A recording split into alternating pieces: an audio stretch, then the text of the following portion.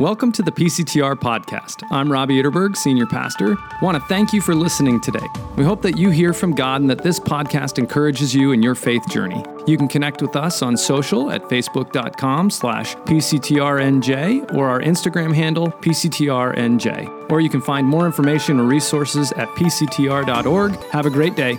Peace. Good morning. This first Sunday after Easter. We haven't had the chance to meet. My name is Christian. I'm one of the pastors here.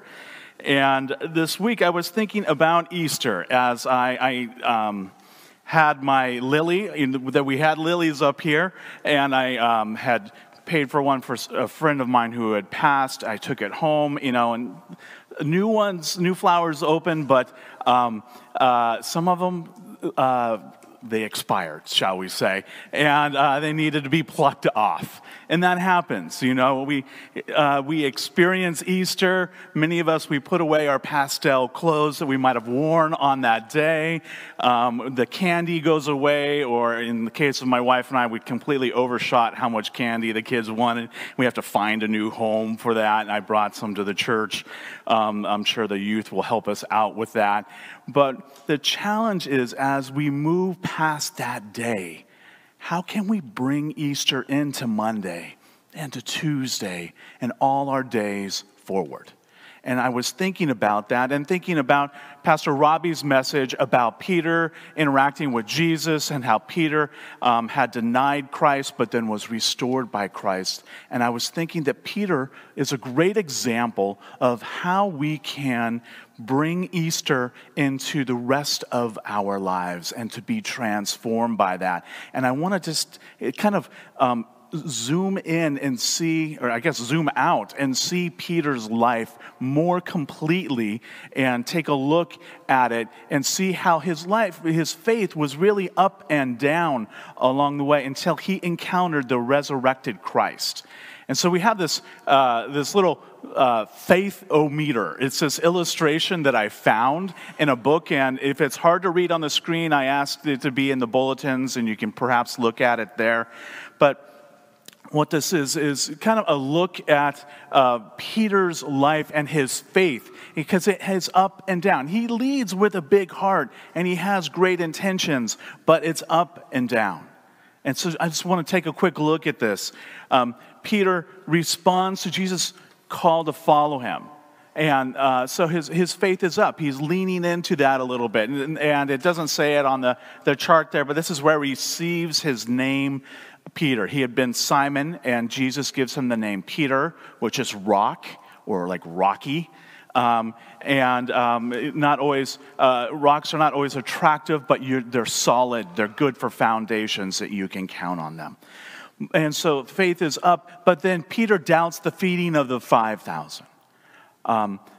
His faith is on the upswing when Jesus, after saying some challenging things, and people leave, and then Jesus says, are you two going to leave to the disciples? Are you going to leave also? But Peter says, you have the words. Where else can we go?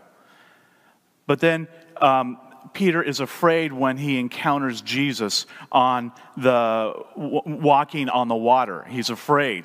But he asks to come out, and he walks on the water. And you can say his faith is up as long as he keeps his eyes on Jesus. He takes his eyes off Jesus, and he starts to sink. His faith goes down. It's up and down with Peter. Peter confesses that Jesus is the Christ. There's this whole conversation about Jesus asking, who do people say I am? And then he asks, who do you say I am? And he confesses that Jesus is the Messiah. And so kind of a great high point there. But that's the point when Jesus immediately starts to teach them about how the Messiah, the Christ, must suffer. And Peter says that, no, basically, Jesus, you can't suffer. And Jesus responds, get behind me, Satan. And it's down again. Are you seeing the theme? It's up and down with Peter. Let me see. Peter does not want his feet to be washed by Jesus. But once Jesus says, if I don't wash your feet, then you will have no part of me. And so then Peter wants to have not only his feet, but his hands and his head washed. It's up and down. Peter later that night pledges to be faithful no matter what. He's even willing to lay down his life for Peter. But then they go to the garden. Jesus asks him to pray and to hold vigil with him, but Peter falls asleep. And then even more than that, later that night, he denies Christ as Jesus is on trial before the religious leaders. People ask Peter, aren't you one of his followers? And 3 times he denies him. It's rough. It's tough. But then Peter meets the risen Christ, and his faith is restored. And we heard about that last week. And then it goes on to preach boldly like a boss on Pentecost Sunday. And it's really a huge turning point. And I bring this up to say that even with the best of intentions and leading in that way, our faith can be up and down. And this person, Rocky, that we have here, that Jesus is going to use to help build the early church in significant ways.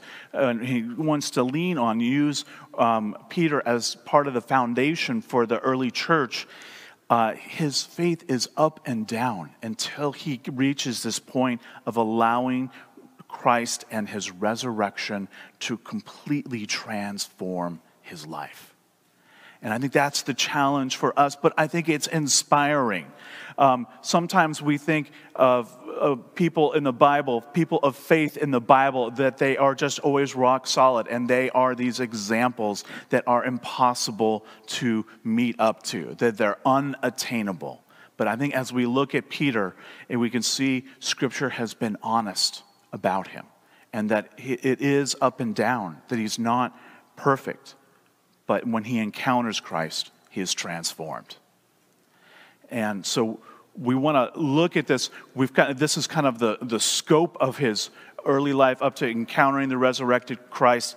And I want to look at our passage today, which is kind of zeroing in on an incident where we can see him living out faith.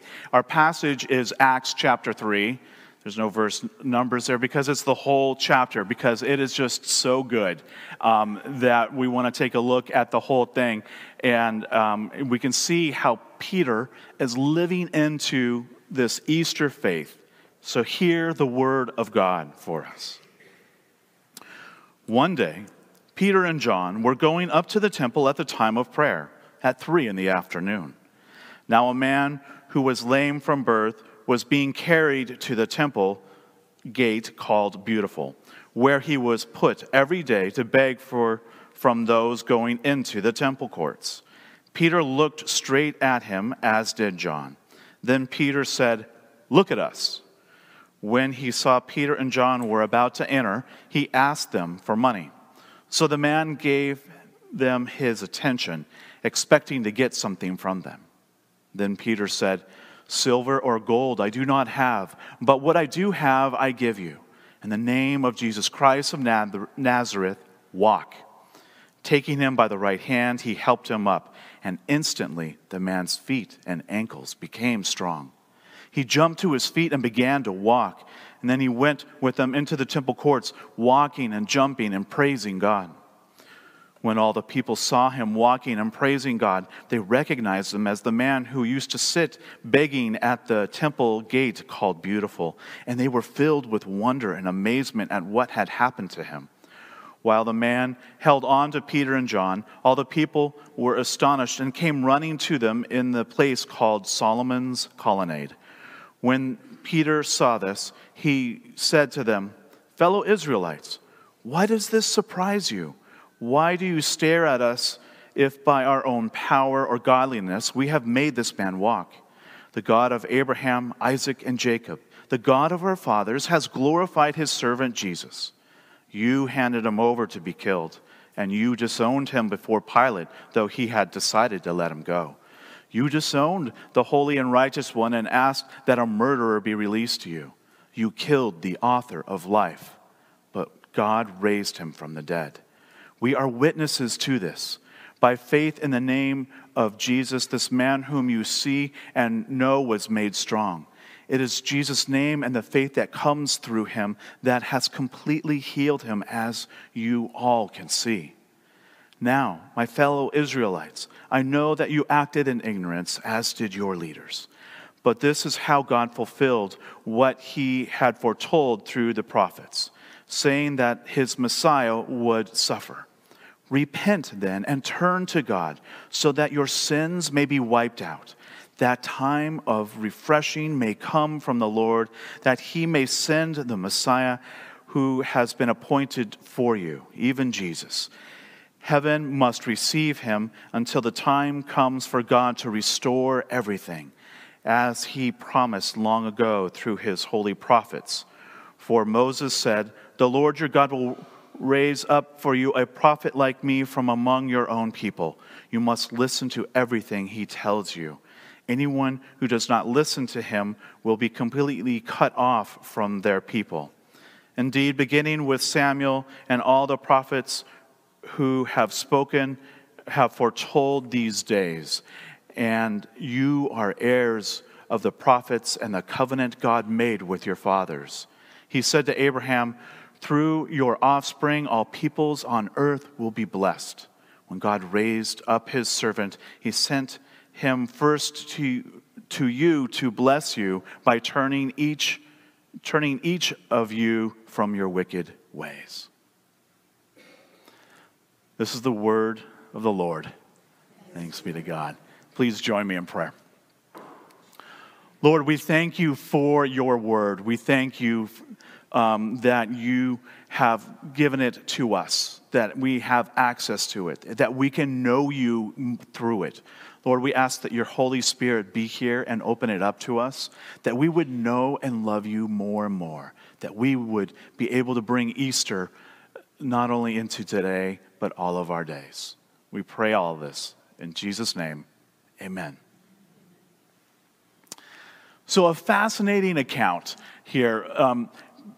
Peter is post-Pentecost going to the temple with John and others. We are at a unique point in the book of Acts where the Christians are meeting there in the temple. And this actually is a significant hinge point for the early church. Basically, the church was, for the most part, Jews from around the world because of Pentecost. There have been people at the temple on the day of Pentecost prior to this, and the church went from 120 in the morning to 3,000 by the end of Pentecost day. But they were meeting and they were going into the temple courts. And we have this incident, though, and if you go home and you read Acts chapter 4, you'll see the religious leaders react very strongly against this. And this is where the persecution comes, and this is where there starts to be a distinction between the Jewish religious practice and the Christians and that early church. This is that hinge point where things pivot. But we have this incident and this miraculous thing. And Peter is making it clear that it's not by his power, it's not by his godliness. He is just letting God work through him in an amazing way. And he uses this opportunity and uses the response to this amazing thing to convey the message. There was such a response because the people knew this person hung out at the beautiful gate on the way up to the temple. And they knew that something significant had happened.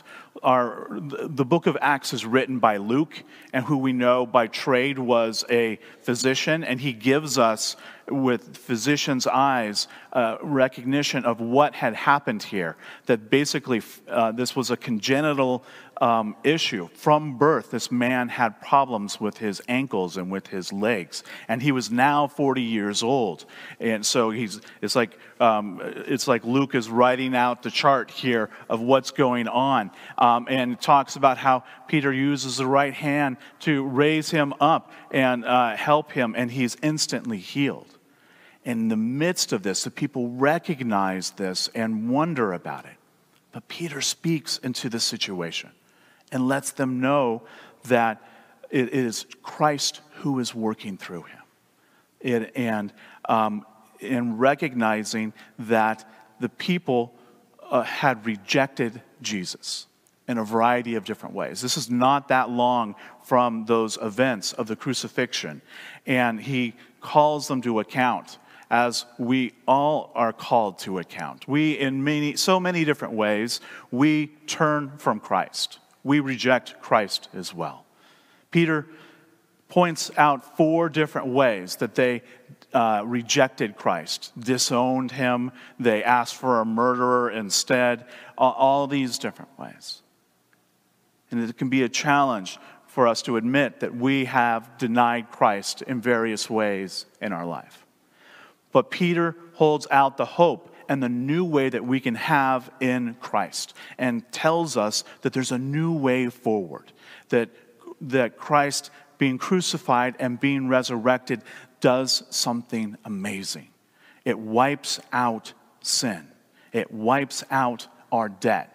And I don't know if you've ever had a debt. I don't know if you've ever been forgiven something that you had done it, you deserved it, and had it forgiven.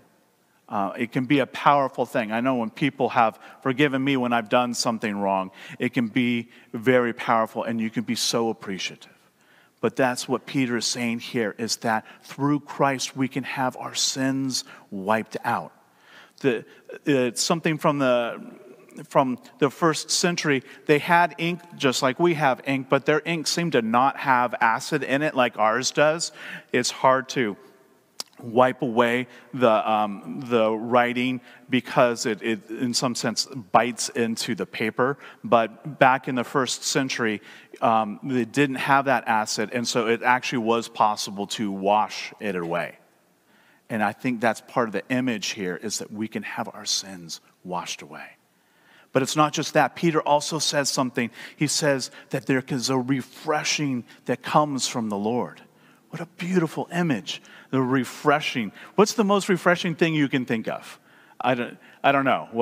A cold drink on a hot summer's day, a dip in the pool, a full night's sleep. Some people, it's hard to sleep all night. I know. And on those lucky mornings, on those blessed mornings, you wake up and you slept all the way through. And you're like, I feel so much better, refreshed.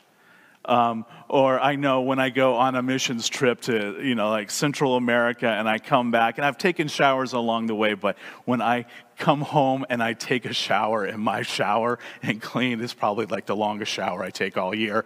But I just feel refreshed afterwards. It's so nice. It feels so good. Whatever that refreshment is, even more so, the refreshment we can have from God by the forgiveness of our sins. What a beautiful image. And then there's this image that Peter also says, that God may send the Messiah to restore all things. Another beautiful image. I don't know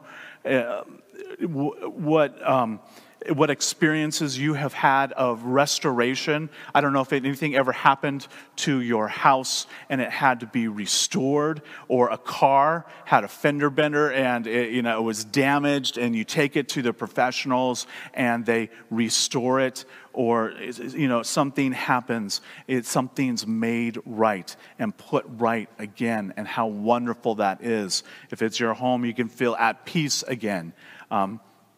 It's this image. So, wow, Peter conveying this, that we have this in Christ, that this is available to us.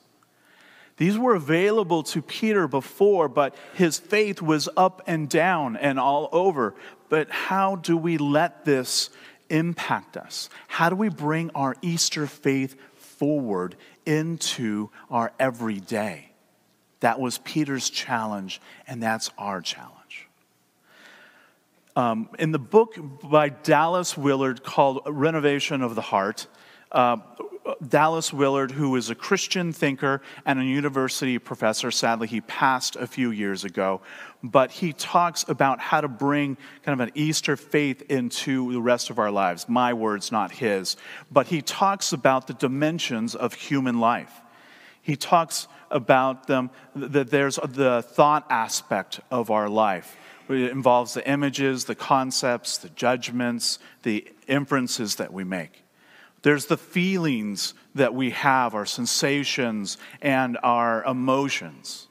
There's the choice aspect of our life, dealing with our will, our decision, our character. There's our body, our action, our interaction and with the physical world, our social context, our relationships, how we relate with one another. And there's our soul, which brings all of these together. The challenge is to let the resurrected Christ impact all of these different areas. And if Christ is only impacting our thoughts, it's not going to lead to a complete change, a complete reprioritization, not a new paradigm. It's possible to know all kinds of things. You can know every detail. You can memorize the Gospels. You could memorize the Bible, but it doesn't mean it's necessarily impacting your feelings, your choices, your body, your social context. We need to let Christ penetrate all the areas of our life. And when Peter encountered Christ, the resurrected Christ, I think he was finally able to go through a process where his faith was impacted on all levels and all dimensions of his life, and it made a significant difference in it. And the trend of his life, back to our faith-o-meter, continued up. And it wasn't perfect. None of us are perfect in this life. But he went in a significant way. Obviously, we have this incident from Acts, but it goes on from there. He does several different things. He goes and he preaches to Cornelius later in the book of Acts. Cornelius was not a Jew. He was a God-fearer, someone that respected God, but was not Jewish by heritage or religious practice. And was, not only that, he was a Roman, and not just a Roman, he was a soldier, and not just a soldier, he was a centurion. And he was in charge of all these people. But Peter goes and brings the gospel to him and crosses these divides, goes against religious conventions and religious boundaries, goes against ethnic boundaries, crosses those and moves in a significant way. He's leaning out with faith. And this type of thing of Jewish Christians and Gentile Christians coming together, and can they be together, this led to a conflict in the early church. And if you go a little bit later in the book of Acts, in Acts 15, you can see the first very serious church fight. It was, we call it the Jerusalem Council, but this idea of bringing Jewish Christians and Gentile Christians together, and can we just be the same before Christ, was a controversial idea for some. But Peter testified to what he had seen God doing. And he helped guide that Jerusalem council to recognize that Gentile Christians do not have to convert to Judaism to be Christians. It was a significant thing. I'm guessing, for most of us. If we don't have any Jewish heritage in our background, that's good news for us. Because if it had gone the other way, we would have had to convert to Judaism before we became Christians. So thank you. Yes, that's good. All right? If we can come to Christ as we are, how wonderful that is. And it continues on. But Peter wasn't perfect, as none of us are perfect. And that's why we continue to confess our sins in our worship services here. There comes a point, we read about it in the book of Galatians, Paul has to confront Peter. This conflict about Jewish Christians and Gentile Christians coming together. Paul has to confront Peter because Peter was sharing table fellowship with all the Christians in Antioch, but then some people come in and have an influence on Peter, and he starts withdrawing and stops sharing meals with Gentile Christians. And Paul calls him out. He says, hey, Peter, what's the deal? So in some sense, Peter's faith had dipped there a bit, but he was restored. He was restored. And he continued on and did many different things and continued to be faithful, having his life transformed fully and completely. And though it's not in Scripture what we have and we think it's fairly reliable, in church tradition, there came a day when Peter was in Rome and he was convicted to die and he was crucified. And he finally got led to that place that he did not necessarily want to go. This is prophesied in that passage from last week, John 21. He was led to be crucified in Rome. Faithfully, his faith living out, having been completely transformed. It's a challenge for us. How do we bring this Easter faith into all the various aspects? Leading with just a good intentions and a good heart doesn't do it. That got Peter in a number of difficult situations, even having him be told by Jesus, "Get behind me, Satan," because his heart wasn't in alignment with what Jesus was doing. And so we need to figure that out for ourselves. We need to let the resurrected Christ impact all those various areas of our life, that we can experience this, and we can experience that wiping away of sin, that we can experience the refreshment that comes from God, and the restoration, those beautiful things. And it's transformative. And while we still have some vestiges of Easter here, that'll go away here one day, but the challenge is in our hearts, as in that passage from Joel, that our hearts would be rendered, that we would give our hearts completely over and be transformed. And it's a worthy challenge and a worthy calling, and it's a way to lead into forgiveness and refreshment and restoration. Amen? Please join me in prayer. Lord, we ask that you would move in our lives. Lord, we open up our lives to you, all the various aspects, our thought life, our emotions, our social contexts, our bodies, everything, Lord. We give them over to you, Lord. We want to have you impact all of who we are. We thank you for the offer of forgiveness and refreshment and restoration, Lord. We want to lean into that and experience that more and more. Experience a transformed life. We pray all of this. In Jesus' name, amen.